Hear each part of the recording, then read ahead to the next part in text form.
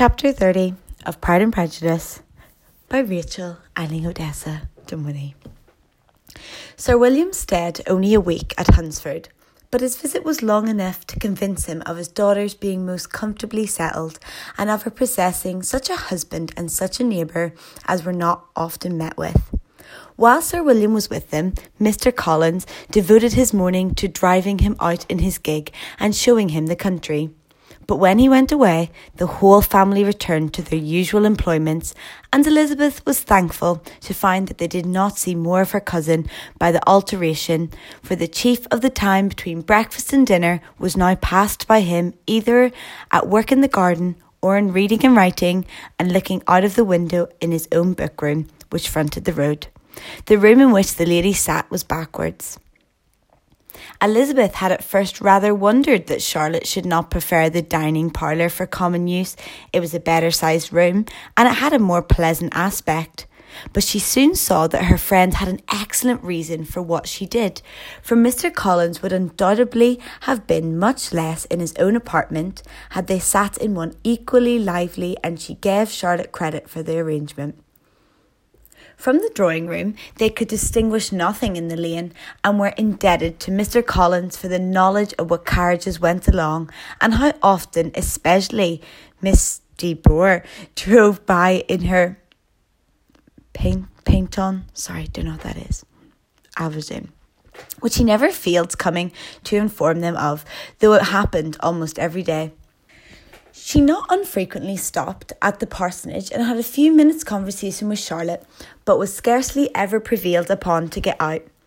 Very few days passed in which Mr. Collins did not walk to Rosings, and not many in which his wife did not think it necessary to go likewise, until Elizabeth recollected that there might be other families' livings to be disposed of. She could not understand the sacrifice of so many hours. Now and then they were honoured with a call from her ladyship, and nothing escaped her observation that was passing in the room during these visits. She examined into their employments, looked at their work, and advised them to do differently, found fault with the arrangement of the furniture, or detached the housemaid in negligence, and if she accepted any refreshment, seemed to do it only for the sake of finding out that Mr. Collins' joint to meat were too large for her family. Elizabeth soon perceived that though this great lady was not in commission of the peace of the country, she was a most active magistrate in her own parish, the minutest concerns of which were carried to her by Mr. Collins, and whenever any of the cottagers were disposed to be quarrelsome, discontent, or too poor, she sallied forth into the village to settle their differences, silence their complaints, and scold them into harmony and plenty. The entertainment of dinings at Rosings were repeated about twice a week, and, allowing for the loss of Sir William, and there being only one card table in the evening, every such entertainment was the counterpart of the first. Their other engagements were few, as the style of living in the neighbourhood in general was beyond Mr. Collins' reach. This, however, was no evil to Elizabeth, and upon the whole she spent her time comfortably enough. There were half hours of pleasant conversation with Charlotte, and the weather was so fine for the time of the year that she often had great enjoyment out of doors. Her favourite walk, and where she frequently went while the others were calling on Lady Catherine, was along the open grove which edged the side of the park, where there was a nice sheltered path which no one seemed to value but herself, and where she felt beyond the reach of Lady Catherine's curiosity. In this quiet place, the first fortnight of her visit soon passed away. Easter was approaching, and the week preceding it was to bring an addition to the family at Rosings, which in so small a circle must be important. Elizabeth had heard soon after her arrival that Mr. Darcy was expected there in the course of a few weeks, and though there was not many of her acquaintances whom she did not prefer, his coming would furnish one comparatively new to look at their Rosing parties, and she might be amused in seeing how hopeless Miss Bingley's designs on him were by his endeavour to his cousin, for whom he was evidently destined by Lady Catherine, who talked of his coming with the greatest satisfaction, spoke of him in terms of the highest admiration, and seemed almost angry to find that he had already been frequently seen by Mrs. Lucas and herself.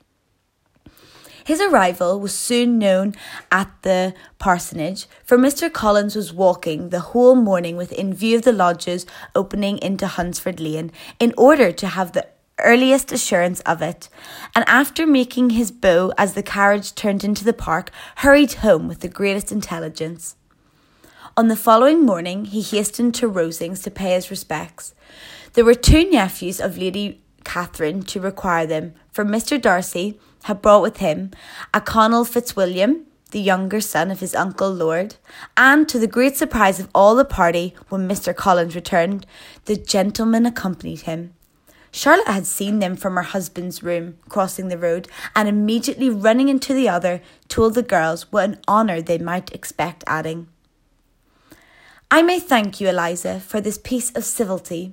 Mr. Darcy would never have come so soon to wait upon me." Elizabeth had scarcely time to disclaim all right to the compliment before their approach was announced by the doorbell, and shortly afterwards the 3 gentlemen entered the room. Colonel Fitzwilliam, who led the way, was about 30, not handsome, but in person and address most truly the gentleman. Mr. Darcy looked just as he had been used to look in Hertfordshire, paid his compliments with his usual reserve to Mrs. Collins, and whatever might be his feelings towards her friend, met her with every appearance of composure. Elizabeth merely curtsied to him without saying a word. Colonel Fitzwilliam entered into conversation directly with the readiness and ease of a well-bred man, and talked very pleasantly. But his cousin, after having addressed a slight observation on the house and garden to Mrs. Collins, sat for some time without speaking to anybody. At length, however, his civility was so far awakened as to inquire of Elizabeth after the health of her family. She answered him in the usual way, and after a moment's pause added, "My eldest sister has been in town these 3 months. Have you never happened to see her there?" She was perfectly sensible that he never had, but she wished to see whether he would betray her consciousness of what had passed between the Bingleys and Jane, and she thought he looked a little confused as he answered that he had never been so fortunate as to meet Mrs. Bennet. The subject was pursued no farther, and the gentleman soon afterwards went away.